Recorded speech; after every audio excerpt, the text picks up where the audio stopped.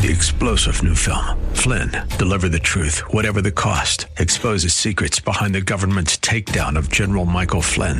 Flynn knew what the intel world had been up to. He ordered the first audit of the use of contractors. This set off alarm bells. He told the truth. He was the most dangerous person for Donald Trump to hire. They had to get rid of Flynn.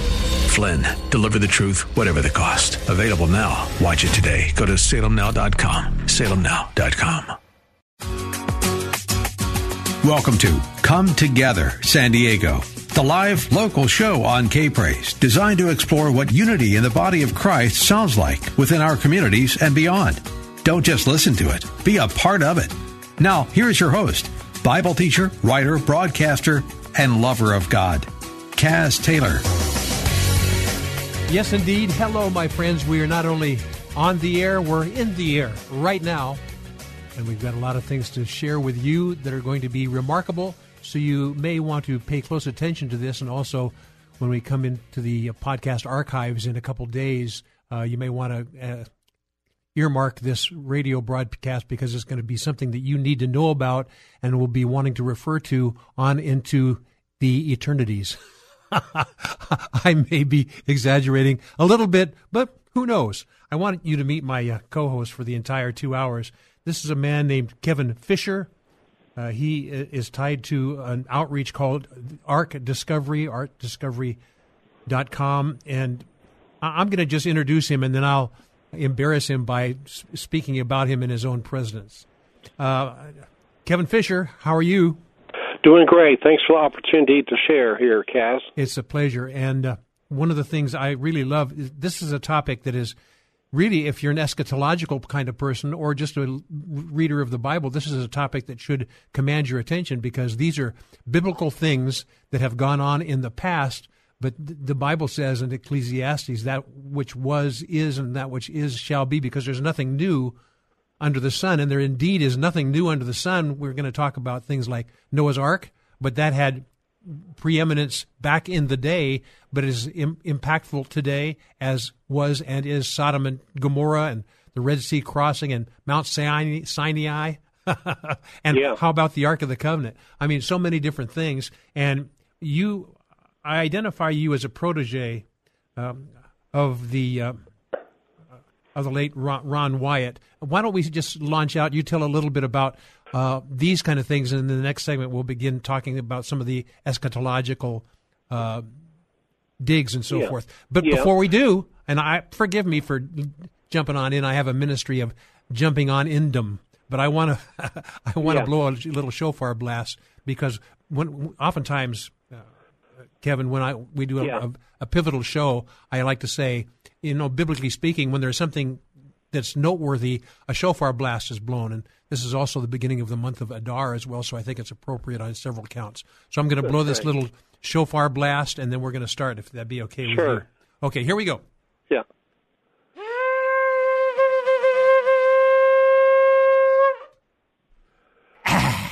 Feels good. Great, we're ready to take off. Okay, this plane is launching right now, and you're the pilot, so go ahead, Kevin Fisher.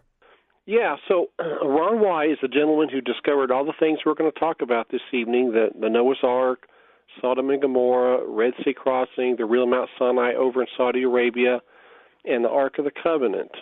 And I met Mr. Wyatt in 1984 at a presentation here in the Nashville area, and it just changed my life. Mr. Wyatt was a nurse anesthetist in the Nashville area, and in the 1970s, he was looking into possibly going out to the Noah's Ark site that was featured in Life magazine in 1960, and he prayed, Lord, help me find something that will help someone get to heaven. Ooh.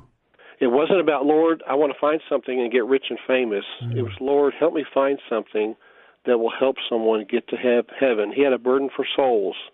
And so his first trip out there, he refound this site across the valley from Mount Ararat.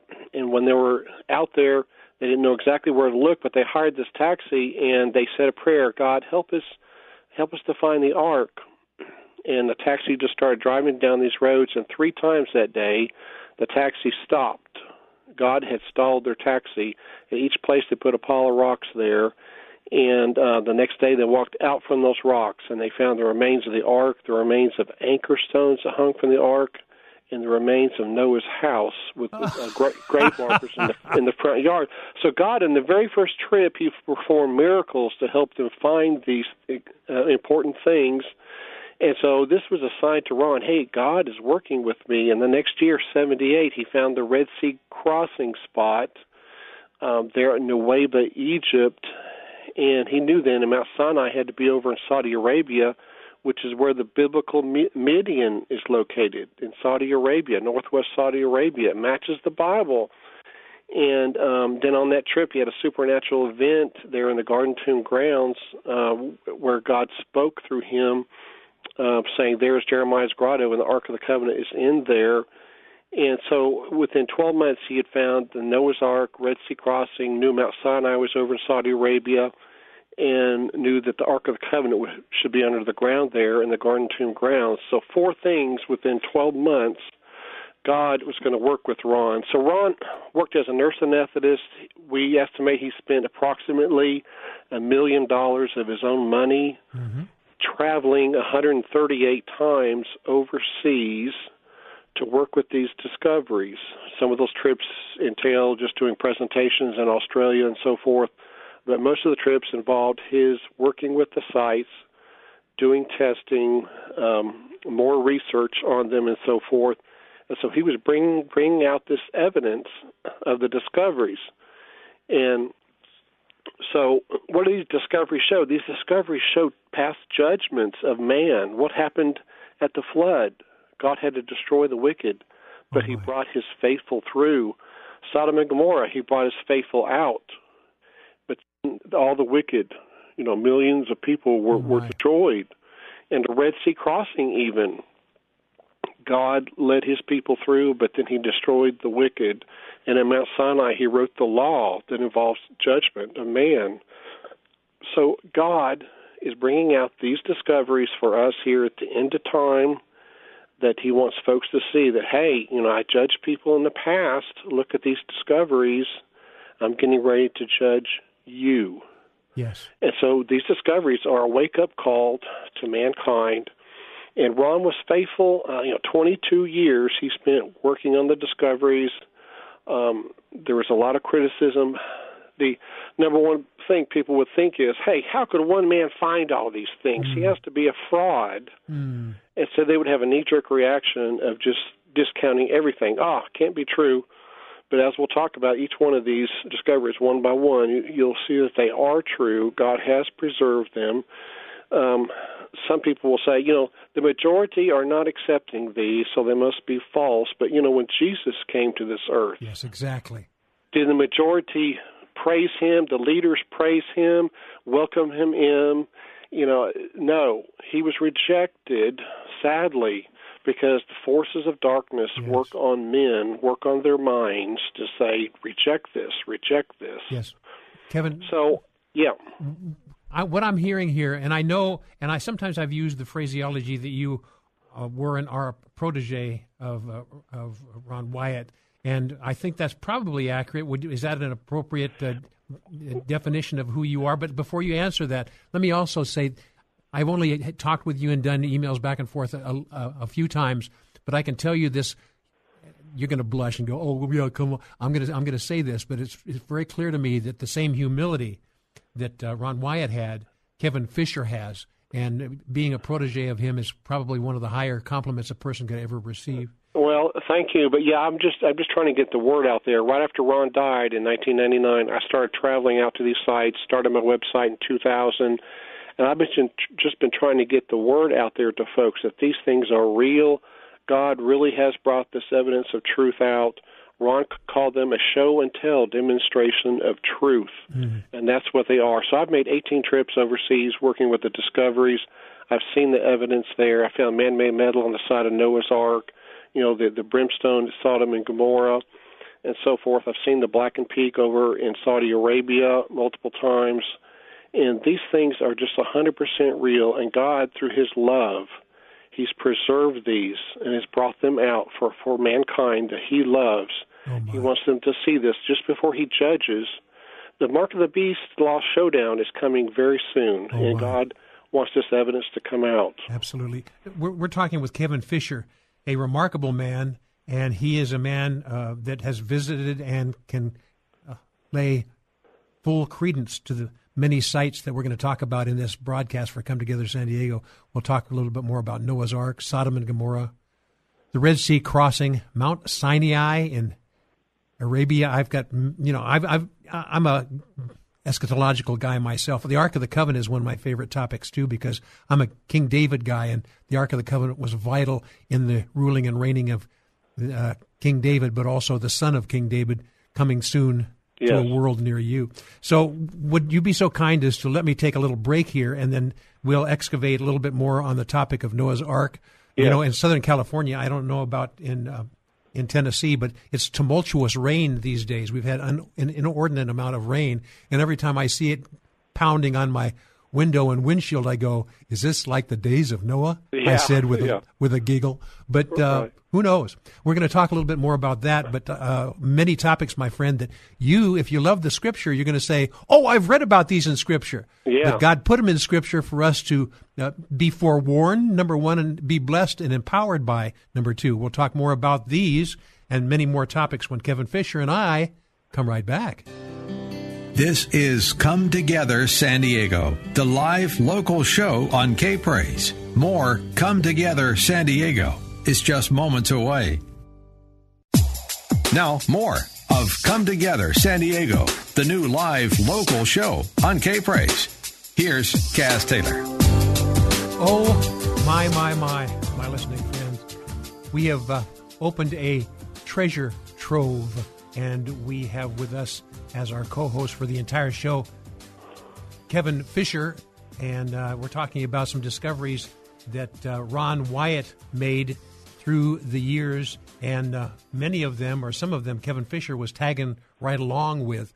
You know, Kevin, as I think about this, the Bible talks about is the glory of God to conceal a matter and the honor of kings to find it out. And that's exactly what you've been doing as you have been, and in following in the footsteps of Ron Wyatt, excavating some of the most predominant historical sites in Bible history without question. So I'm going to hand the baton back to you, Kevin, and we want to talk a little bit more. You're talking about judgment and you're talking about justice, particularly in some of these revelations that you've found here. And I wonder how much time you want to spend about the reason for the judgment, and then also excavating more about about the Ark of Noah and where it was found and so forth like that. So why don't you mingle a little bit of the why along with the biblical excavations? So let's talk a little bit about Noah's Ark. Would you be so kind, Kevin Fisher? Yeah, so we're nearing the end of time, and we know that the Mark of the Beast Showdown is going to happen, and God's going to try to inform everyone on earth what his truth is before he judges mankind. And so these discoveries are part of God's truth in Jesus, truth that God did judge people in the past. He's about ready to judge mankind. And so these things are a wake-up call, because he's going to give the seal of God to those who are faithful and the mark of the beast to those who are not. And so I believe we're very close to that time happening. And God is bringing out this evidence of truth to try to wake up, because he's going to stop winking at ignorance. Oh, yes. Right now he'll wink at ignorance. Okay, you don't know everything. Well, God's getting ready to inform everyone of all the truth regarding Jesus, regarding the Bible and so forth, and then people are going to make a choice. Everyone on earth, the Muslims, Hindu, agnostic, atheist, they're going to be informed, and God's going to judge them. And they'll get the mark of the beast or the seal of God, depending on how they react to God's outreached hand. Would it be accurate also, Kevin, to say even in the body of Christ, even in the church, there are a lot of people that are deniers of certain things because it's not comfortable with their perceived eschatology? I mean, so a lot of times you can study the Scripture, but you only study the Scriptures that pertain to your limited knowledge or your comfort zone. And so I think there's probably a fair amount of eye-opening going to happen or happening now in the ecclesia or the called-out ones as well. Would you concur with that? Yes, and there's a lot of Christians that kind of go along with the majority, so to speak. Yes. And they're not 100% converted. They have not died to self. Ooh. And the Holy Spirit is not guiding and directing their life. Faith without works is dead. If the Holy Spirit is in us, we'll have good fruit. Oh, that's so and good. And so there's a lot of fakery, in Christianity today, unfortunately. Yes. That's sad. But God's going to, of course, be a fair judge, in the end. But we just need to be upfront with ourselves. Yes. Am I really doing what I should be doing? Is the Holy Spirit really leading me or not? So, but if we could talk about Noah's Ark. Oh, please. Now Okay. we're talking about Noah's Ark in the Turkey area, Mount Ararat. Is that correct? It's across the valley. Now, in 1959, this Turkish army captain, İlhan Durapanur, was looking at these aerial photographs taken by Gary Powers of the U-2 spy plane, and he saw this boat shape. And so this group from America, George Vandeman, Wilbur Bishop from Chattanooga, he funded the trip. A number of folks, they went out there, and they found this site, but they thought it was the wrong length. It was 515 feet, and they were expecting it to be 450. But they were using a modern cubit. When Moses wrote Genesis, he was speaking of the cubit he was schooled in, which was the Egyptian cubit, which is 20.62 inches instead of 18. And so it should be the 515 feet, which is exactly the length of this site out there. This site is across the valley from Mount Ararat. Now, Josephus, in the first century, he said that visitors go to the Ark and visit it in his day. Now, wait a minute. A lot of people think that it's up on top of Mount Ararat, encrusted in a glacier up there, and Yes. we cannot see it. No, that's not possible. There were visitors going to it. It was a tourist site. Oh, my. And so this site is 17 miles away across the valley. The Bible says it came to rest in the mountains of Ararat, Genesis 8:4. Now, mountains, plural, and Ararat. Ararat is the name of the ancient country Urartu. When you're out in the eastern area of Turkey, you'll see some business that says, Urartu Grocery or whatever. They're still using that name, Urartu. It's an ancient country. It was part of Turkey, Iran, and Armenia. And this site is within that ancient country of Urartu, and it's on the mountains there of Urartu or Ararat. Yes. Let me just interject here, because sadly, I have to say, sadly, Kevin, I'm kind of restrained by the clock, so I'm going to give you time cues periodically so that you can know how much to say and how little to say and what topics to breach. We've got about 4 minutes left in this segment. I would love to finish your insights with Noah's Ark and then jump into some other things as well. But by the way, my listening friend, there are books that are written about this, and I'm looking right now at a book called Revealing God's Treasures Illustrated for the Time of the End. And am I correct in using your website? Yes. Help me with the website again. Yes, it's arkdiscovery.com. Ark, yes. A-R-K, discovery.com. Discovery, yes. Okay, we've got about 3.5 minutes to talk about Noah's Ark. This Ark site, it was declared a national park by the Turkish government. It's a boat shape. It has ribbed timbers on the side of it, like you'll see in ancient large wooden boat. It has large timbers down the sides of it, sort of like ribs.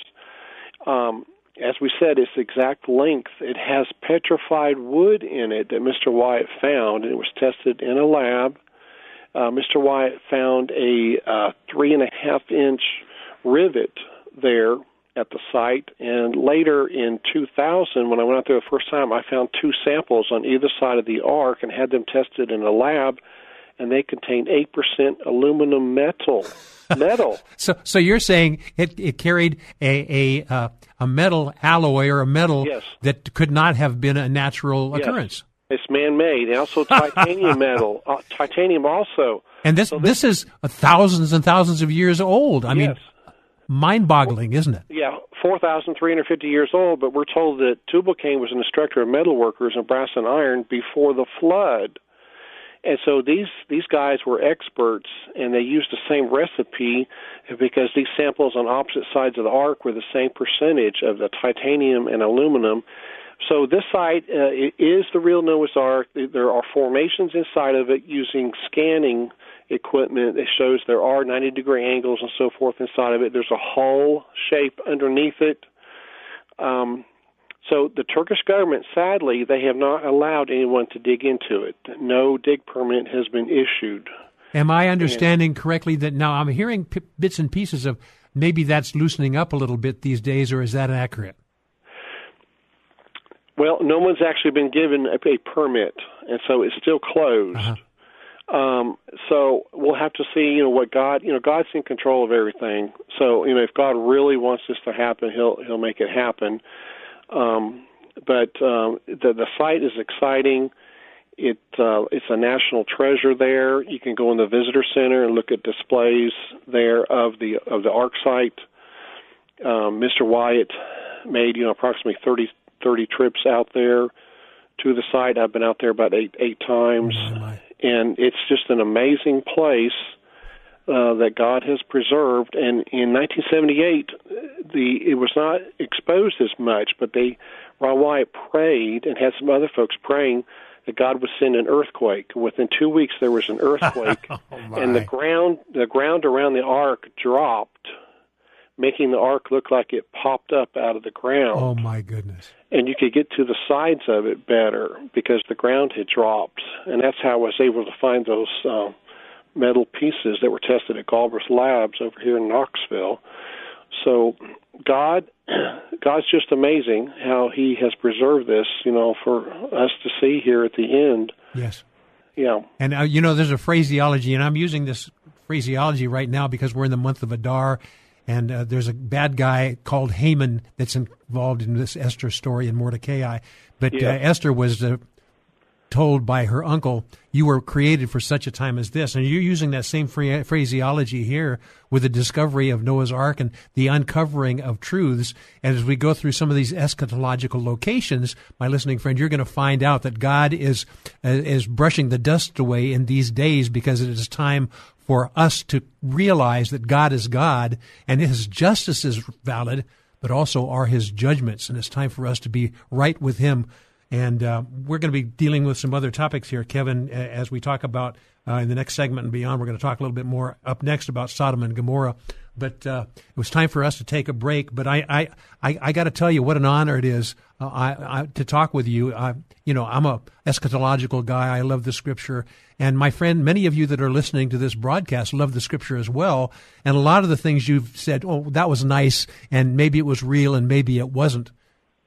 But God's Word is true. And what if these things are real? What does that mean for us as far as not only justice and judgment, but empowerment? We're going to find out more about that and more other things when we talk about Sodom, Gomorrah, and so much more. Yes. When Kevin and Cass come right back. More Come Together San Diego with Cass Taylor is next on K-Praise. Come Together San Diego with Cass Taylor on K-Praise. Well, hello, my friends. Yes, we're in a remarkable time right now on this broadcast. For 2 full hours, I have Kevin Fisher. I would call him a protege of Ron Wyatt, one of the greatest explorers and pioneers of the Christian faith. He was a guy who said, this says such and such in the Bible. Let's see if we can find it and prove God's faithfulness, but also His need to bring us out of sinfulness into godliness. And so it's so much of a pleasure for me to have Kevin Fisher trekking with me as we look through some of the eschatological finds. Spend a little bit of time talking about Noah's Ark. We could spend months and years talking about each individual topic here, Kevin, but we've only got 2 hours. And somebody says, are you kidding me? He's your co-host for 2 hours? That's a long time. Oh, no. No, it is not. Yes. So talk to me a little bit about the Sodom and Gomorrah issue, because I've, in my excavations, in my study of the Holy Land, I hang around a place called the City of David, which is, it was Mount Jebus but it's right next to the Temple Mount. And so I've been doing some spiritual excavation and discoveries. I've been tracking some of the discoveries there, and you're so right. There's a time when these discoveries become unearthed because it's time for God to show who He is. And so Sodom and Gomorrah is one of those topics as well. Handing the baton to you, Kevin. Yes. So, each of these sites, there's a traditional site that's false. Yes. Mount Ararat, that's false. Well, the story about Sodom and Gomorrah is, they're all under the south end of the Dead Sea, and you cannot see them. That's totally false. These sites that you can actually see on satellite images, they form a north-south line on the western side of the Dead Sea and continue up north of the Dead Sea about 30 miles. Right. But they form the Canaanite border, and we were told that's what they do. They form the border, so they're stretched out in a north-south alignment. And today, like if you go to Masada, some of your listeners have been to Masada, and if you look down from the top of Masada, you'll see these white ashen areas, and that's Gomorrah at that site there. Yes. And there's some beautiful Wait a minute. formations. Describe where Gomorrah is. Is Gomorrah north or south of Sodom? It's north of Sodom about 15 miles, and these are both large cities. It looks like Sodom would be larger, but these cities are composed of ash. They're a soft material. This is not soil. It's a whitish ash, whitish and sometimes gray. But as you walk through these areas, you will see man-made formations, 90-degree angles. You can see sphinx shapes, ziggurat or pyramid shapes. And, of course, you can find the brimstone. The brimstone is a marker left behind that tells us, yes, we're in the right place. Josephus said he found the brimstone in his day. Oh, my. Okay? And so we should be able to find it also. The water level has not risen since the first century. They've not been covered up. And so there's been, thousands of these brimstone balls or remnants found by various people visiting the site. Usually when I go there, I'll see someone else stopping to walk through the remains. We were there in November, and there were a number of people there. But they've been tested in the lab. This brimstone is sulfur, and it's a monoclinic type of sulfur, which is unique. It hits 95 to 98% pure sulfur. Now, the rhombic sulfur that you find near volcanic regions, it's only 50% sulfur. My. So this is a unique type of sulfur that God rained down. Now, we're told, at the time of Elijah on top of Mount Carmel, God sent down fire at the altar there, and the fire consumed the wood, the sacrifice, and the stones. Yes. So God's fire, we're told in the Bible, is a consuming fire. And these cities, they were formerly, limestone block formations. The buildings there, like you see some, Yes. around Jerusalem and so forth. But they were consumed by this intense fire. When fire hits it, it's God's consuming fire. And so what you have there are these ashen areas.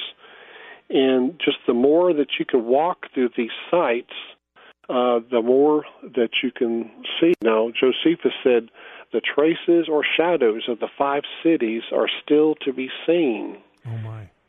So, you can find the brimstone in a hardened shell. It's got a hardened shell around it because when it was burning, the outside of it turned to a liquid. And then when the oxygen was cut off from it, that liquid turned into a hardened crystalline shell. Oh, my. But then when you bring those home and you crack them open, you'll see that the unburned sulfur is inside of the shell there. And so, again, these are markers that are telling us for sure, you're in the correct location. So, Kevin, would you spend a moment? We've only got like 4 minutes left. It goes so fast. We've only got 4 minutes left in this segment. Would you spend just a little bit of time orienting our listening friends about Sodom and Gomorrah from a biblical standpoint? This was the hangout of a guy named Lot. for example. Yeah. And we know about Lot's wife turning her head to look back, and she was forewarned not to do that, or you will become a pillar of salt. Well, yes, all those things actually came to pass. So give us a quick overview of Sodom and Gomorrah, the location, and the biblical history of that. We've only got about 3 or 4 minutes, but we need to wind this down. My friend, you're going to have to go get the books. That's all I can say. Once again, the book title is Revealing God's Treasure, Illustrated for the Times of the End, which we are in right now. And the website again on this, Kevin? Yeah, arkdiscovery.com. Okay. Thank you. Go there, my friend. Anyway, lay it on us. We've got about 3 minutes. Yeah, so Sodom is the largest city. It's just southwest of the Dead Sea. It's almost next to the Dead Sea. Again, if you can go on a satellite imagery, Google Earth or something, you can see these light color areas. And Sodom is actually enveloped the mountain of Mount Siddim. Mount Siddim is where Sodom is located. Oh, my. So that's a good description, of that area, that the Siddim, sounds like Sodom, and they're next to each other right there. And then if you go further north, about 15 miles, you come to the Masada area. Again, this is just west of the Dead Sea, and there you have Gomorrah. It's a large area. There's a road cut right through it going up to Masada. So when you go in the entry road there, you're going right to the middle of Gomorrah. And then north of that, there's the remains of Admah. That's up at the northern end of the Dead Sea, next to Jericho. Yes. We were out there in November, and then about 30 miles north of that is Zeboam. But then if we go back down to Sodom, just below it is a small square-shaped city, and that's where Zoar was later destroyed. It's a squarish shape. Cities started out in a square, and as they grew and enlarged, they lost that square shape. Yes. But and then there's some mountains near there, and that's apparently where the angel first said, go to the mountains. Yes. And they said, no, can we go, to Zoar? And so they did go to Zoar, and later, some years later, it was destroyed. Oh, my. But, these form a north-south line, matching the biblical account. And, one of the things that I have been paying close attention to, because I have a good friend named Jim Barfield, Copper Scrolls Project, and he's tied to the Dead Sea area. So I've been tracking that area quite a bit, and the Dead Sea Scrolls were located there, and that's really, that's maybe the northern side of the Dead Sea, but you're talking about more of the northwest area, which is on the other side, of the Dead Sea. History, my friend, when you go to, you need to go to Israel, my listening friend. You need to discover these places. But God is unearthing things right now that you need to know about, because he's desiring to show himself as being true, the God of the Bible. Because if you believe in the God of the Bible and his archaeological finds, you can say, well, this was true. And if that's true, his word is true as well. So I think, Kevin, we're running out of time here. I need to take a break, but we can close this portion down in the next segment. But I would like to talk a little bit more about, we talk about the Dead Sea, but it's time to change the first word from the Dead Sea to the Red Sea. We'll talk about that in the next segment. We'll talk about the Red Sea crossing. Oh, my goodness. My friend, if you love the Scripture, and in particular strolling through the Old Testament events, you'll say, this radio broadcast is for me, and guess what? It is for you. And we'll talk more about that when Kevin Fisher and I. Thank you, Kevin, by the way, my friend. Yes. We'll be right back. This is Come Together San Diego, the live local show on K-Praise. More Come Together San Diego is just moments away. Now, back to Come Together San Diego, the live local show on K-Praise with Kaz Taylor. Welcome back, my friends. I keep looking at the clock and go, this is a 5 to 7 p.m. Pacific time broadcast, and the segments go so quickly, we barely scratched the surface of some of the most poignant topics in Bible history. We spent a little time talking about Noah's Ark, a little time talking about Sodom and Gomorrah, and the Dead Sea area there. but it's time to change the verbiage from the Dead Sea to the Red Sea. And we have my co-host for this entire 2-hour period of time, Kevin Fisher. He's I would say a prodigy of Ron Wyatt, one of the finest explorers, but one of the most meek and humble guys. Yes. Not in it for the money, for sure. He's in it for the ministry of changing people's lives and making people realize that the God of the Bible is the God of today. So I'm going to hand the baton to you early on here, Kevin, and I want you to talk a little bit about the Red Sea crossing. But before you do, I mean, a lot of times people go, what's he even talking about? Spend just a moment identifying this from a scriptural perspective and what was happening that made this site such a spectacular historical site, the Red Sea crossing. What was going on? Moses and the children of Israel, what was going on with them? Yeah, so they were fleeing Egypt. Pharaoh had given them the right to leave, and they had everything packed and ready to go. In the middle of the night, they took off, heading out of Egypt. And so they were heading to the Mount Sinai area. And along the way, they encountered this body of water, the Red Sea, and they had to, how do we get to the other side? And, the Pharaoh's army's coming up behind us because Pharaoh's now, chasing us. And so God told Moses to stretch his rod out, and the waters parted, and then they crossed over to the other side. On dry ground. On dry ground, yes. And when Pharaoh's army tried going across, they got out into the middle of it, basically, and their wheels came off the chariots, we're told, and the water came crashing down on top of them, and every one of them died. These were hundreds of thousands of men. And so God performed an incredible miracle there at the Red Sea crossing. Now, spend a little bit of time. Oh, okay, that's the scripture of it, but a lot of people scratch their heads and go, how in the world could this happen? So Ron Wyatt did a little bit of excavation and due diligence, and he made some amazing discoveries. Is there a tie-in between the Red Sea and the Reed Sea, or is that something that I've just heard in speculation? Yes, it's the same thing. It's the Gulf of Aqaba. It's the right-hand finger of the Red Sea. It's on the eastern side of the Sinai Peninsula. Now, the traditional site is up there at the Bitter Lakes in the Gulf of Suez. It's right there next to Goshen. I mean, it's just right there in their backyard, and people say that's a traditional site, and that's where they cross. No, that is totally false. Totally false. Yes. Because when they were at the beach of the crossing site, they were scolding Moses and said, "Why have you taken us out of Egypt to die?" So they had to be out of Egypt when they were on the beach there at the crossing site. Yes, my friend, if you think about the area there, there's the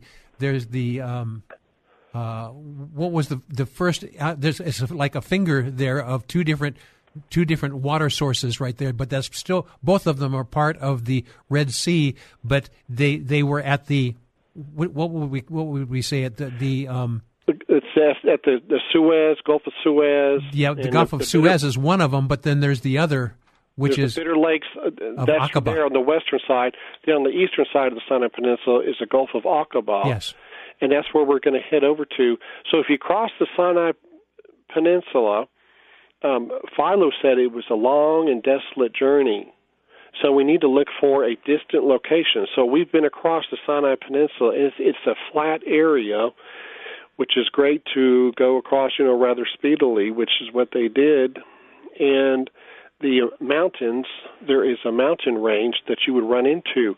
Now, Ron rented an airplane at Eilat, Israel, the southern tip of Israel, and asked the pilot, whose name was Moses. He said, Moses, can the children of Israel make their way through the mountains to the Gulf of Aqaba? And Moses said, yes, I'll show you. And so he flew them down to the beach there at Nuweiba, Egypt. And it's 5 miles long, 3 miles across. And in order to get to there, you have to go through this winding mountain range. It's about 15 to 20 miles. We've been there a couple of times. And it's rather narrow, and there's no way to go over top of these mountains. And so Josephus said that the mountains there had enclosed them on their journey. So they did finally make it there to the beach area, and that is where they crossed over. Now, when you go to the actual beach, the exact site where they crossed over, you'll see that the beach, the sand, the rocks, and everything have been melted together. Now, how could that have happened? You know, the melting of the sand and the rocks and so forth. Well, the pillar of fire stood there at some point. Pillar of fire melted the beach there, and today it's hard like concrete, which is really amazing. And so what is on the other side of that? On the other side of the body of water is Midian. That's where we're told in the Bible where Mount Sinai is, over in Saudi Arabia. You look across the water, and there's Saudi Arabia. So in Ron's first visit there in 1978, they found this column laying in the edge of the water. This was a column that Solomon had erected to mark the spot, and it had been pushed over into the water. It had water erosion on it. And so they came back months later, got their scuba diving licenses, and their first dive out in the water, they found a chariot wheel. Oh, my. Coral-encrusted chariot wheel. And so there have been approximately 10 or so of these, 10 to 12 that have been found in that area. Most of them should be out in the middle where it's rather deep, and then over toward Saudi Arabia, toward that beach, because we're told, you know, some of the bodies were washed up on the shore there, on the beach landing on the other side. That would be in Saudi Arabia. And so there's just a few that they found on the Egyptian side, and some are 4-spoke wheels, 6-spoke, and 8-spoke. Oh, my. Ron Wyatt found an 8-spoke and took the hub into Cairo to show it to the head of antiquities there, and he immediately said, that's an 8-spoke chariot hub, and it's from the 18th dynasty. Well, the 18th dynasty is when the Exodus took place from Egypt. Oh, my. So that immediately dated, you know, that event, those chariot wheels, to the exact time, the 18th dynasty.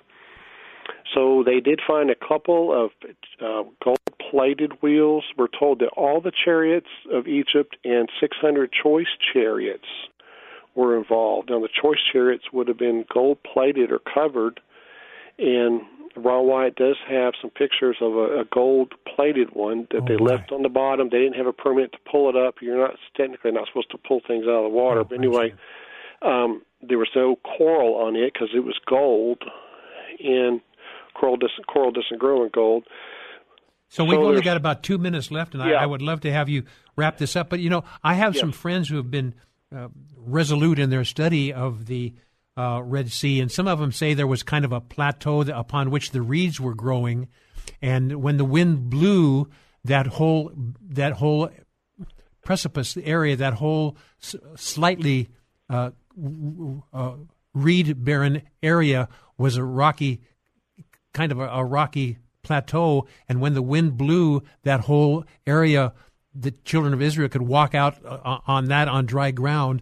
And then when the Egyptians came, they came down, and God closed the water, but also they went off the precipice or the plateau, and they drowned. Is there any accuracy from that from your discoveries? I'm sorry that we only have a couple of minutes for you to solve the world's challenges, but there you go. I believe that's a traditional site. Now, this body of water, at the north end of this body of water, 50 miles to the north, is modern-day Eilat.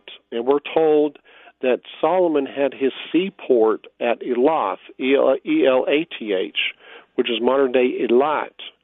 And the Bible says that Elath was on the Red Sea. Well, this body of water, the Gulf of Aqaba, is called the Red Sea in the Bible, which is also the Reed Sea, or Sea of Reeds. Mm-hmm. So this body of water is the correct Red Sea. It's confirmed by that seaport up to the north, Elath, or modern-day Eilat, the southern tip of Israel. So this is a biblical Red Sea body of water. It's just amazing. And Solomon knew where the where the crossing site was, because it was just 50 miles from his seaport, and that column was erected by Solomon because there was a matching column found on the other side with Hebrew writing still on it saying Death, Mizraim, Yahweh, Pharaoh, Moses, Solomon. And so these columns marked the crossing site of the Red Sea, and Solomon knew exactly that this event was just 400 years before him. And it's amazing that these columns, were still there in 1984 when Ron found the one over on the Saudi side. Well, we're going to have to take a break right now. I'm so sorry that we have to keep truncating these things. I hate it. We could talk for days on these topics. But once again, my listening friends, you could find these books and more support materials and also Bible inspiration content as well in a website. This book's called magazine's called Revealing God's Treasures Illustrated for the Time of the End, and you can find it by going to arkdiscovery.com. So we're going to talk on some other topics upcoming here. One of them includes Mount Sinai, and I know we're running out of time in this segment, so we have to go, but stay with me, will you, Kevin Fisher, and we will excavate some more when we come right back? Yes. More Come Together San Diego with Cass Taylor is next on K-Praise. I'll tell the world. Come Together San Diego with Cass Taylor on K-Praise. Welcome back, my friends, to a captivating broadcast. And I'm not saying it's captivating because of anything that I do, but it's merely me bringing the right kind of guests and the right kind of topics that are captivating. And I just kind of sit back and ask a question here and there. And I let prolific, wise men and women. This particular person is Kevin Fisher, and he is what I would call a protege to the great explorer and pioneer Ron Wyatt, who has made major discoveries on biblical sites throughout the Holy Land. And we have talked about Noah's Ark. We talked about Sodom and Gomorrah. We talked about the Red Sea crossing. It's time to talk a little bit about a place that was a place that God told Moses, you've been going around this mountain long enough, time to go on forward to find the promised land. And that place was called Mount Sinai. And, the Bible is filled with things like that. And it talks about it throughout the Old Testament, but also in the book of Hebrews and elsewhere as well about Mount Sinai. I'm going to hand the baton to you, Kevin. By the way, my listening friend, this is a program you're going to want to revisit numerous times. You can go to my website and just put Come Together San Diego in your search engine, or you can communicate with me at Come Together San Diego, all one word, at kprz.com and access me there. But also you can just put into your search engine Come Together San Diego, and it should give you a link that will actually take you to all the previous shows, and you'll be able to find this show archived in the podcasts a couple days, 2 or 3 days from now. And we're now, this broadcast date is Saturday, February 25th. So I'm going to hand the baton to you, if you'd be so kind. Tell us a little bit about the biblical history, Kevin Fisher, of Mount Sinai. I say Sinai. People pronounce it differently, I guess. But this mountain where Moses spent a lot of time and a lot of things happened there, things like Pentecost and Shavuot and things like that. I'm going to hand the baton to you, Kevin Fisher. Yes. Yeah, so there's a traditional site in the Sinai Peninsula that Constantine's psychic mother, self-proclaimed psychic mother, was it Helena? She pointed out a mountain there, and it gained traction in the 6th century. The Roman emperor built a monastery at the St. Catherine's there at the foot of the mountain, and it gets, all the attention and so forth, but it's in the wrong biblical location. We're told that Moses fled to Midian, and it's there in Midian that he spoke to God there at the burning bush. And God says, bring my people back to this mountain. This was an event right next to the real Mount Sinai there in Saudi Arabia, northwest Saudi Arabia. Look on any ancient map, look where Midian is located. It's always in northwest Saudi Arabia. Which is just at the foot, basically, of what would be Iran, or in modern days Iran, but in those days it was Iran, but in Persia, synonymous one with another. Is that correct? Yes, and today, if you look on a modern map, just south of Jordan is this mountain area. The mountain is called Jabal el-Lawz. The specific peak is a smaller peak of that larger mountain. Herschel Shanks in Newsweek magazine, he stated, Jabal el-Lawz is the most likely site for Mount Sinai. So Herschel Shanks is the editor of the Biblical Archaeology Review. And so there's many people that have endorsed this. It's been on NBC television and so forth. Ron White risked his life in 1984 walking through the desert to get into Saudi Arabia to find this mountain. He was on CBS television live talking about the site. So today, we'll go more into the mountain in the next segment, but this first segment here, let's talk about some of the evidence that's found on their journey before Mount Sinai, such as Elim. Elim was an oasis where there were 12 wells and 70 palm trees, and today you can still go to that site. It's west of the real Mount Sinai. There's an oasis there. You can park your car along the Gulf of Aqaba there. It's actually a park, and you can walk 3 miles in through the wadi or canyon, and you come to this large oasis with these palm trees, and in that oasis there are still 12 wells, and so that matches the biblical account. We've taken drone video of that area and so forth. It's a very beautiful area. It's in the mountains there, the Elim site. And another site that they ran into was the Split Rock at Rephidim, where they defeated the Amalekites. Oh, the Amalekites.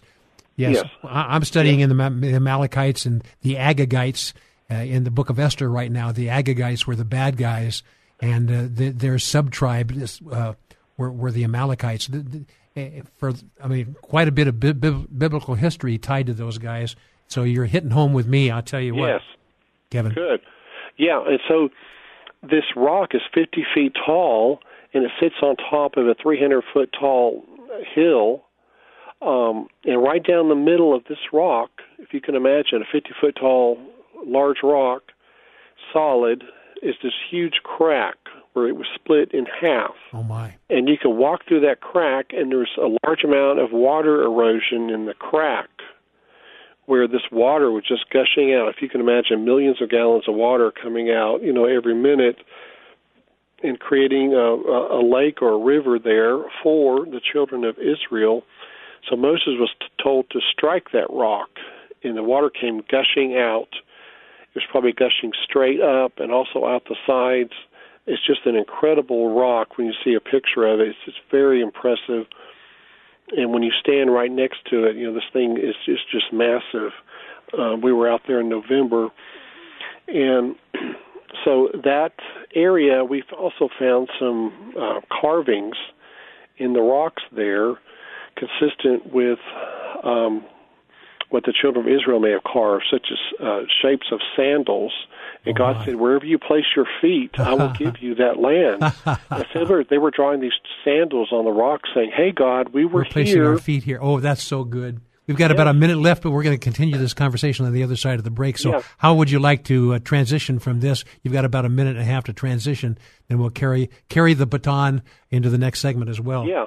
So also near there is a modern-day town of Al-Bad. But if you look on a detailed map, it says Mugair Shu'aib, which means the caves of Jethro. Oh, my. And that's where Moses' father-in-law, those caves are named after him. And on the other side of the town there, you come to this ancient well. It's called the Well of Moses. And these are sites that the government recognizes. All these sites I'm talking about, the government recognizes them as authentic. And so next we'll take a look at the real Mount Sinai. We'll see the golden calf altar, the blackened peak, and so forth. Oh, my goodness. This is incredible stuff that's been hidden from view, and it's just powerful I know, stuff. It is. And, my listening friend, here's the deal. The things that happened back then not only happened in history, but they're illustrative for us today to be aware that God is true, His Word is true, His mercy is true, but also His judgments and justice is true as well. It's time for us to take due account for the truth of Scripture and the God who authored the books in Scripture, and pay close attention, because justice comes to the house of the Lord, but also judgment comes to and through the house of the Lord as well. We need to be prepared, but also we need to be aware so that we can proclaim this stuff to other people so other people can be saved and go in grace and knowledge of the saving God himself, Lord Jesus Christ, Father, Son, and Holy Spirit. We're going to talk more about this and so many other things, but we're going to continue on this discussion about Mount Sinai when Kevin Fisher and Kaz come right back.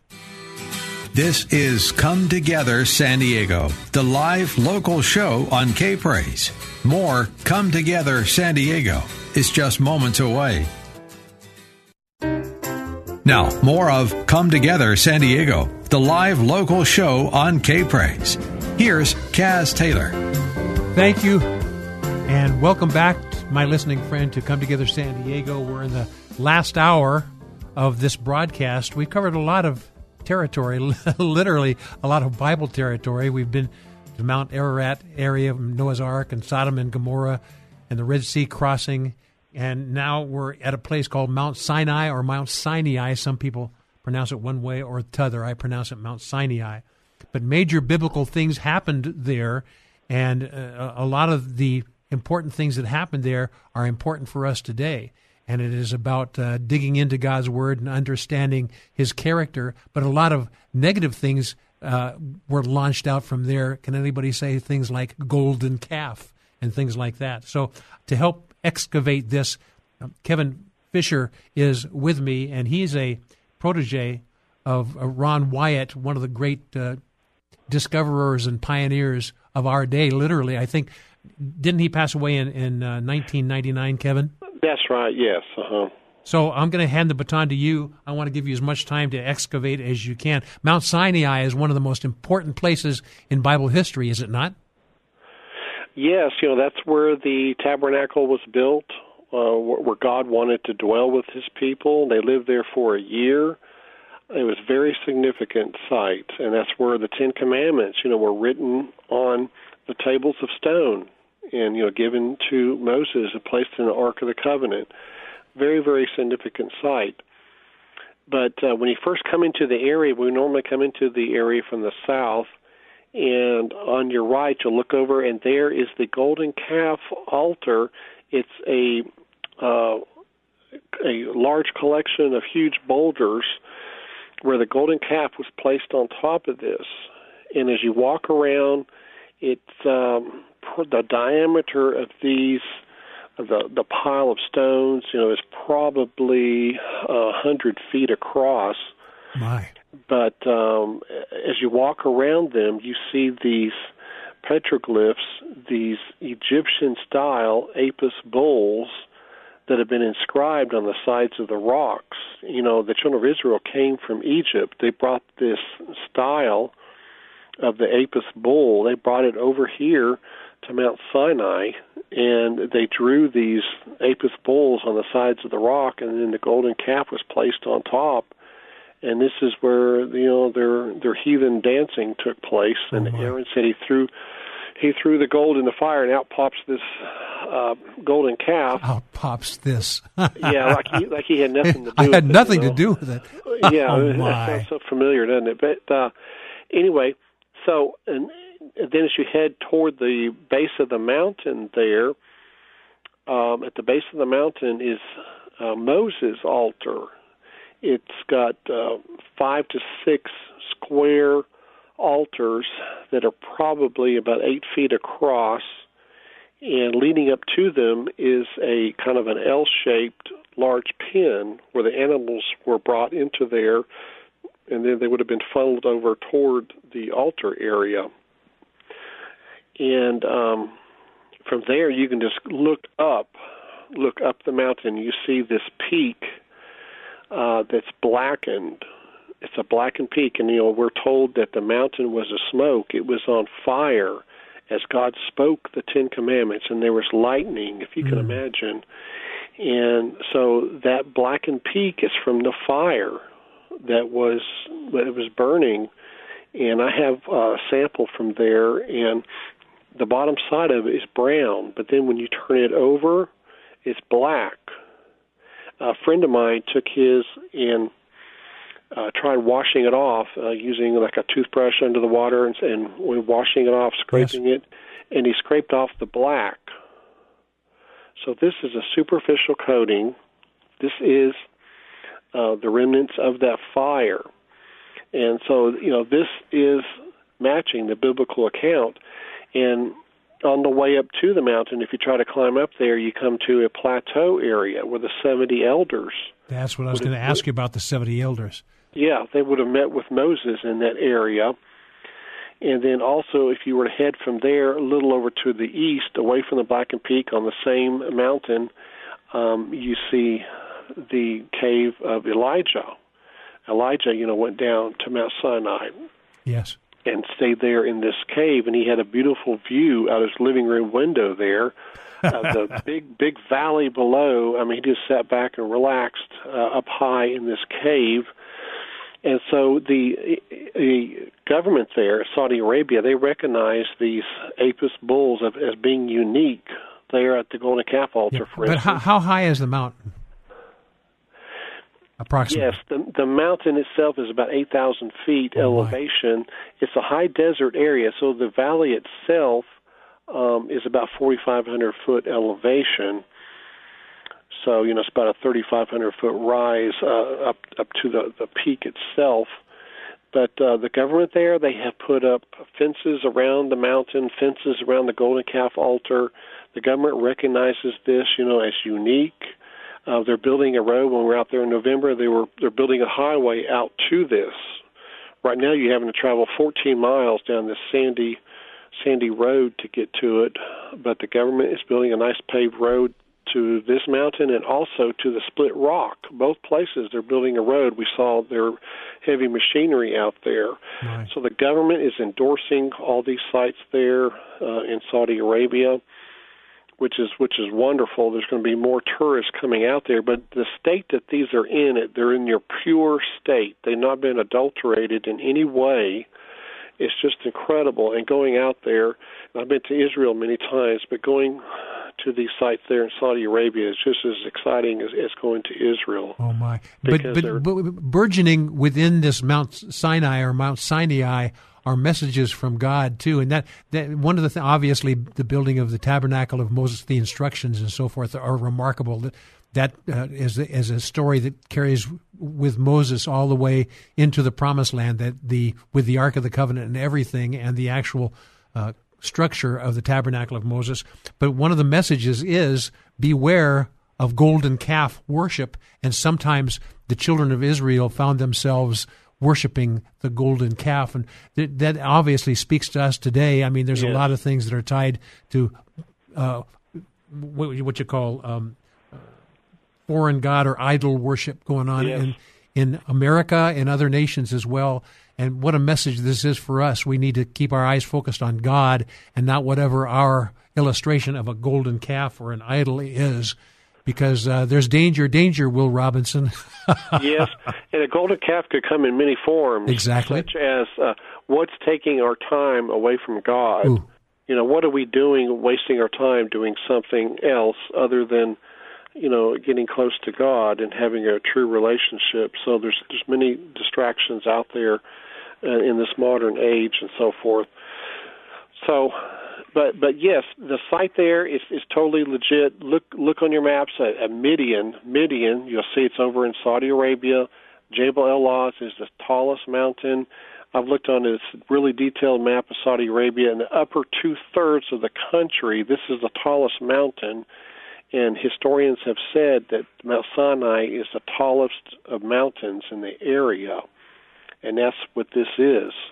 I have to admit, my orientation of this location, you talk about the Midianites and Media, Media, and probably God is aware of the spelling and how it could deal with the lies of the media these days as well. But this place, which was just south of Iran or Persia, where was that area of Midian a broader area than it is today? In other words, did it expand further southward and westward as well during that time frame? I mean, that would help me comprehend the location here of Mount Sinai, because I thought Mount Sinai was more, a little bit more south and westward, but my orientation must be wrong. Yeah, so, the Red Sea crossing, if you go east from that Red Sea crossing area, approximately 20 miles, then you're in the area there of Mount Sinai. I see. So this fits the biblical account. In Albad, that town where Jethro had his caves, they actually have a museum there today of the government recognizing the site. You can see Mount Sinai in the distance. Oh my. So Moses probably would take his sheep over to that area, which it may have been 10 miles or so, and that's probably where the burning bush incident took place, on the backside of Mount Sinai. And Jethro and everything else is in that area as well, huh? Yes. So, I mean, everything just matches beautifully. It's wonderful, how God has preserved this. Again, it goes against the traditional site over in the Sinai Peninsula, which there's no evidence there. It's just based on tradition. We got to be careful. Yes. Following tradition. Tradition can mislead us in biblical doctrine, or in this case, in archaeology. Yes. You can be misled, and we miss out on the blessing of the real site. These real sites are a true blessing to us. Yes. Let me go into the spiritual here for just a second, if you'd be so kind, Kevin, because we're running out of this segment where we can continue this discussion as we transition into the Ark of the Covenant. You talk about Moses and the Tabernacle of Moses, but it was on Mount Sinai where he was given the instructions for the construction of not only the Ark of the Covenant, but also the Tabernacle of Moses. We'll talk more about that. But I want to get to this on the spiritual side of this, my friend. You were so astute, Kevin, in talking about there are different kinds of idols that we worship today, and they are something that takes our attention away from God. So as we close this segment, I just want to encourage you, my listening friend, we need to take a new account of our life and God's impact on our life, and if we are substituting other things for God and godliness, we are substituting the value of just going to church rather than being the church. We could be in major danger. It's time for us to take an account of these things. So, Kevin Fisher, I invite you to come back with me. We'll talk a little bit more about the Ark of the Covenant. And obviously, these things were instituted through Moses' obedience on the Mount and crafting the Tabernacle of Moses and the Ark of the Covenant. We'll talk more about those things and so much more, my listening friend, when we come right back. This is Come Together San Diego, the live local show on K-Praise. More Come Together San Diego is just moments away.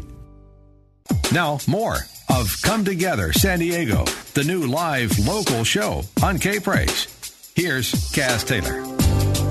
Can you believe it, my listening friends?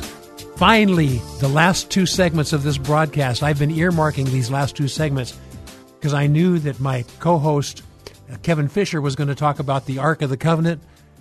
We just got done talking a little bit about Mount Sinai, or Mount Sinai. And this is the Mount Sinai, or Mount Sinai is a place that Moses received the instructions to build the Tabernacle of Moses, but also a beautiful, beautiful piece of furniture. You could say it's much more than just a piece of furniture, but it's called the Ark of the Covenant. It's gold and shittim wood, and it was remarkable, and it still is, by the way, my listening friend.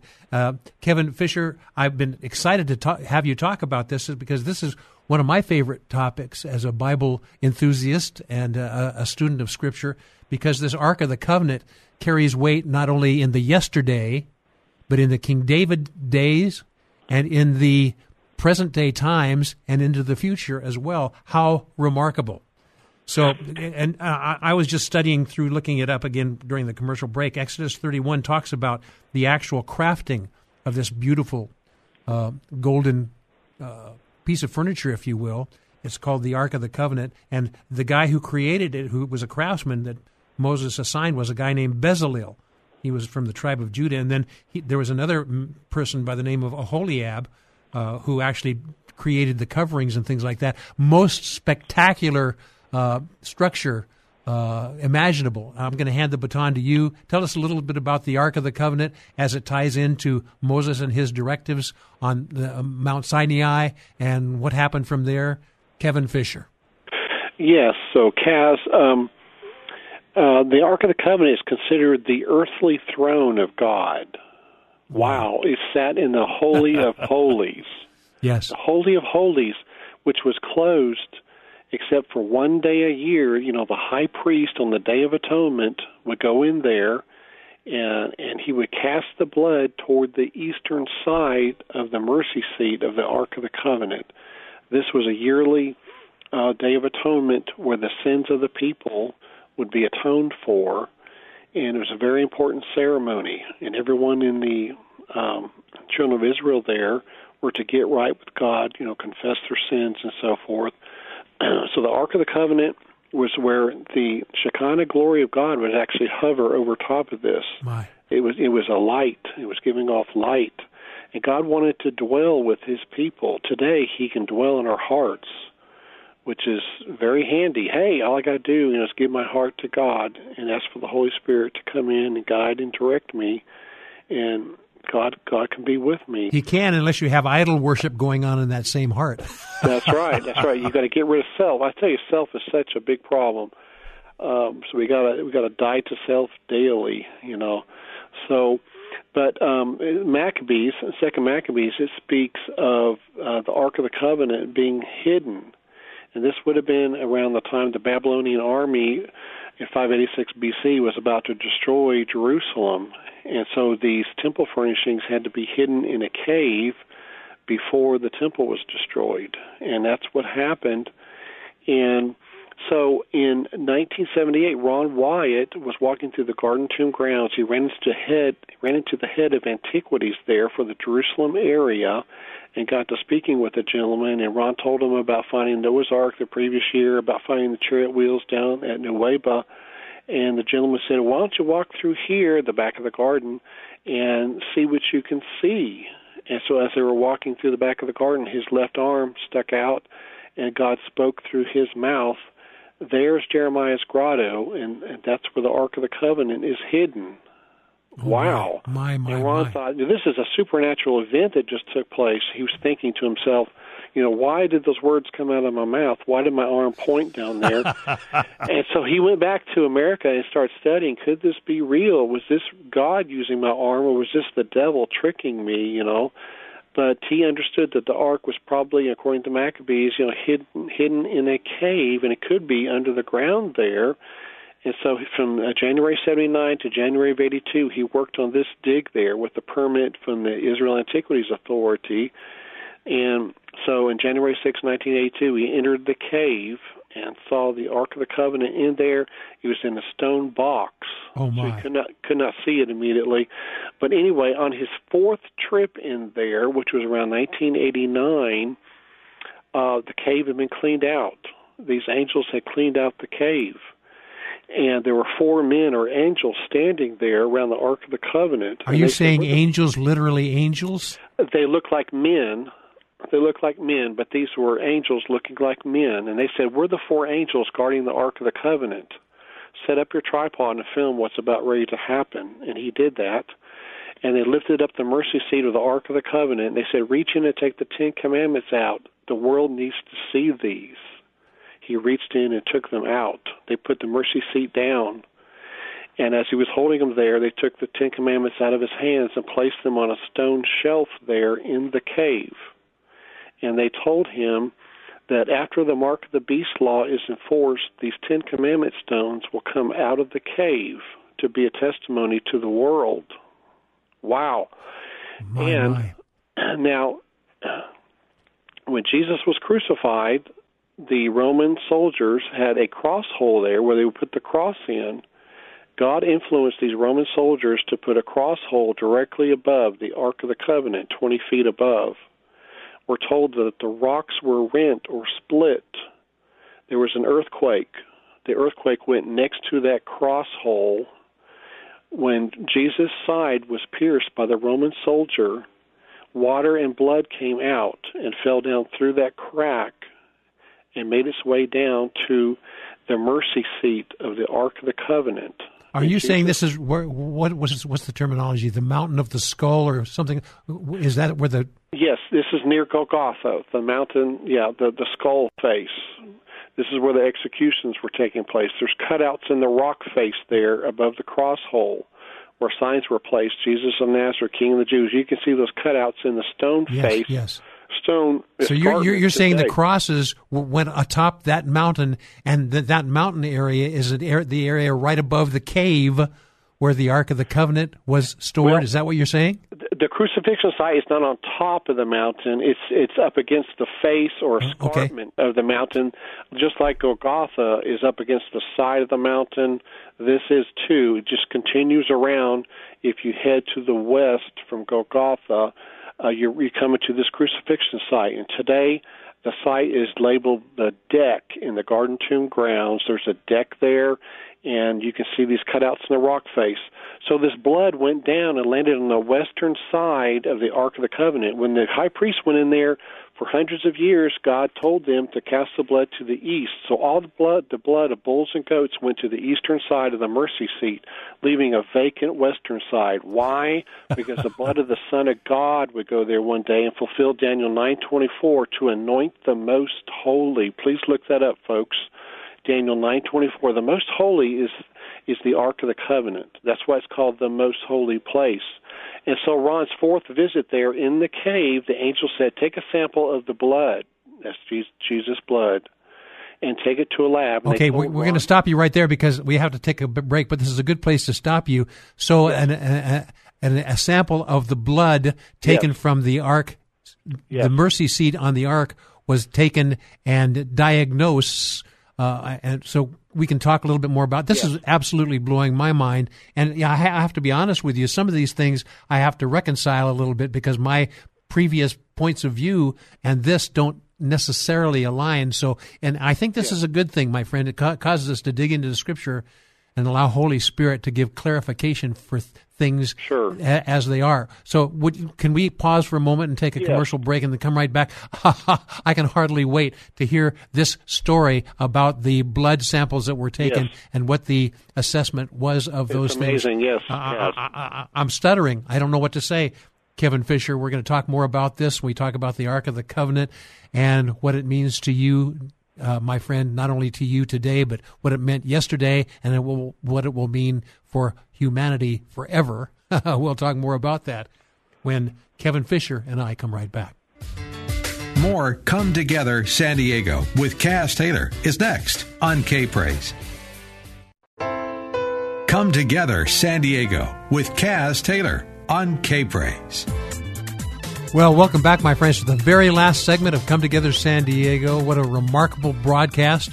We've delved into so many historical, archaeological areas of Scripture, Noah's Ark, Sodom and Gomorrah, the Red Sea crossing, Mount Sinai, and now we're talking about the Ark of the Covenant created by Moses and his artisans, and it is perhaps the most holy of all holy pieces of furniture.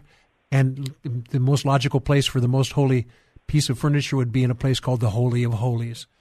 I'm going to hand the baton back to Kevin Fisher to tell more about this. But this is an area of so far as a topic that I've heard a number of other things and seem to be substantiating evidence elsewhere regarding the Ark of the Covenant. And you're saying it is right beneath the area where Jesus was crucified and the blood dripped down upon the mercy seat to fulfill that, and you were talking about blood specimens. So continue that, but I want to talk to you just briefly about the possibility that there may be other arks created that had been created that were ferreted off to other areas in Bible areas. It doesn't seem like it's too far-fetched that God could have other people, craftsmen create those as well for little head fakes about where to look for the thing. But I'm going to hand it to you. Tell us about the blood specimens and hard to breathe here. After the children of Israel came back from Babylon, they had a golden table that was used in the Second Temple. But so, Ron, got instructions from the angel to take a sample of blood, have it analyzed in the lab there, and so he took it to a reputable lab there in Israel. They reconstituted it for 3 days, and then for 2 days they put it in a growth medium, and Ron said, I want to be here when you take it out. And so he showed up there, and they put it under the microscope, and this blood of Jesus was alive. That's the first after thousands of years. After 2,000 years, his blood had not died. And so that's the first amazing thing. And they said this is human blood. So they said it was human. It was alive. Wow. And so Ron said, now do a chromosome test. Ron's following the instructions of the angel. Oh, my. So you can only the XY chromosomes. Yeah, you can only do chromosome test on live blood. Now, they took a white blood cell and they pulled out the chromosomes, and it only had 24 chromosomes. Now, you and I have 46, 23 from each parent. But this blood that's unique has 23 chromosomes from Mary and one Y sex-determinant chromosome from God, making 24 chromosomes. Oh, my. There's only one earthly parent involved here. Oh. This blood is proving that, yes, Jesus truly was the Messiah. He truly was the Son of God. And this evidence of the blood, the 10 Commandments, this evidence is going to come out during the Mark of the Beast showdown, and people are going to see that, yes, Jesus was the Messiah. And so if you're going to receive the seal of God during this Mark of the Beast showdown, you have to accept Jesus into your heart, ask forgiveness of your sins, and then through the Holy Spirit living in you, you can then keep the 10 Commandments that are coming out of the cave. Now, Revelation 14:12 describes those who are the saints. The 14:11 describes those who have the mark of the beast, and 14:12 says, here's the patience of the saints. Here are they that keep the commandments of God yes. and the faith of Jesus. So at the time during the Mark of the Beast showdown, if you're keeping the commandments of God, you're a saint, and you're not going to receive the mark of the beast. So, friends, that is key, Revelation 14:12. And so, is the ark truly there? Now, we've conducted 40 tests above ground using a frequency detector. It's all on video. And the frequency detector confirmed that there's a large amount of gold in that exact spot that Ron Wyatt said. You could even detect it from 100 feet away above ground. Oh, my. This gold. This is a frequency detector set to detect the frequency of gold. And there's zero doubt in my mind that, that it's there. It's totally real, and this is part of God's plan. Now, would God have used a liar? Is Ron Wyatt lying about this? Ron Wyatt never allowed any photos out. He never showed the lab report, although I ran into a person that does have the clear photographs of the Ark of the Covenant. I ran into another person that has seen the lab report on the blood. So this lab report is certifiable? Yes. Yes, it was Henry Groover is on YouTube talking about 3 lab reports being confirmed by a document specialist in front of him in Phoenix, Arizona, before a full gospel businessman presentation that Ron was going to do. And this expert said these documents are 100% authentic. And I've talked to someone here in Tennessee that said they saw one of the lab reports. So Ron had the lab reports. He had clear photographs, but he never made these public because he knew God had a timing for this incredible evidence to come out when it's the most powerful. That's during the Mark of the Beast showdown, when everyone's eternal destiny is at stake, and you're going to get up against the forces of darkness, the deception, and so forth, put out by the devil. And so, Cass, this is 100% real. There's no hocus-pocus trichinosis going on here. God has preserved this stuff in a big way because he loves everyone. He's going to stop winking at ignorance. He's not going to say, well, you're a Muslim, I'm going to wink at your ignorance. No, the winking of ignorance is gone. Yes.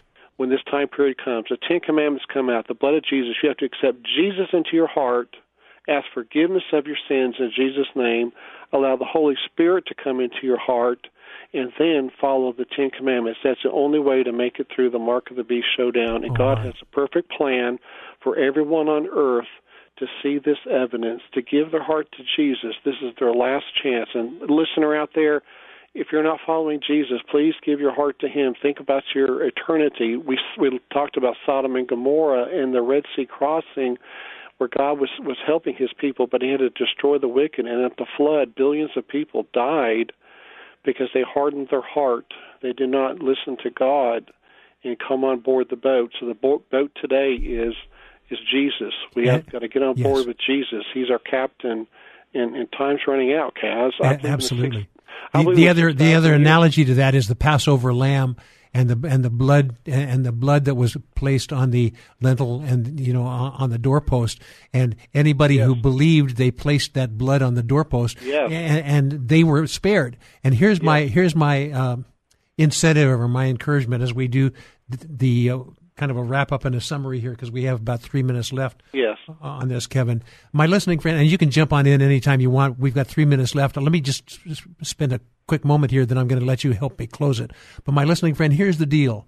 God is not willing that any should perish, but all should come to repentance. And He's given us thousands of years of opportunity to be able to weigh and pray. And also, the Holy Spirit is alive and well and desiring to reside in your heart.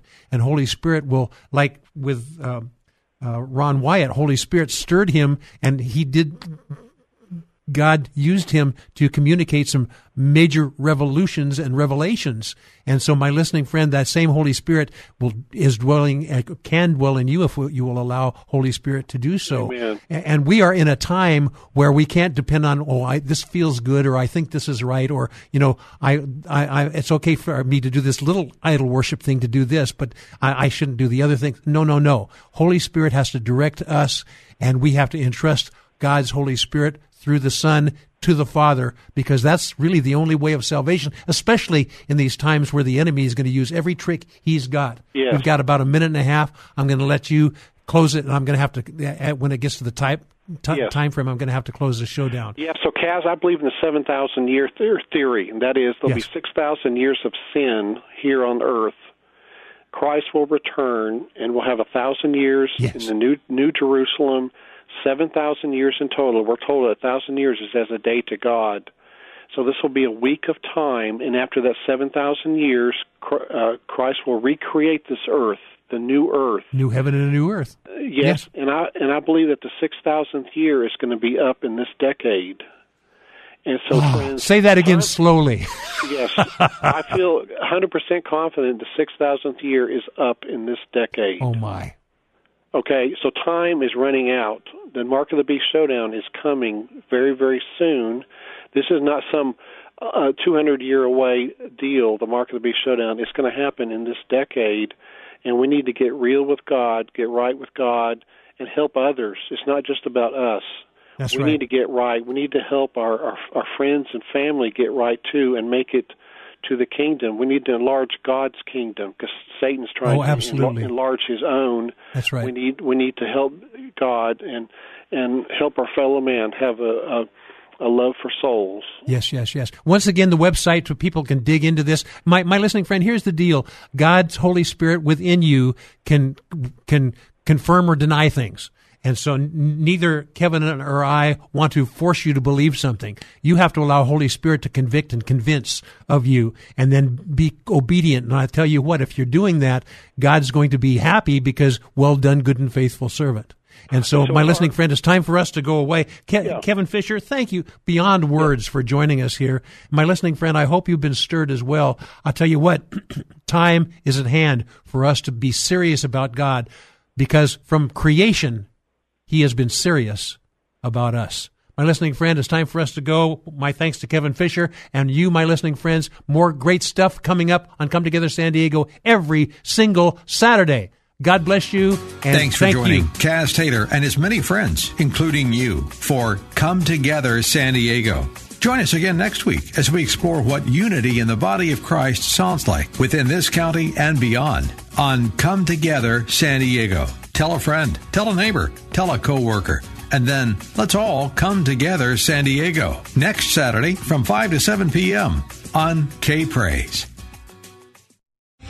Three-star general Michael J. Flynn, head of the Pentagon Intelligence Agency, knew all the government's dirty secrets. He was one of the most respected generals in the military. Flynn knew what the intel world had been up to. He understood its funding. He ordered the first audit of the use of contractors. This set off alarm bells.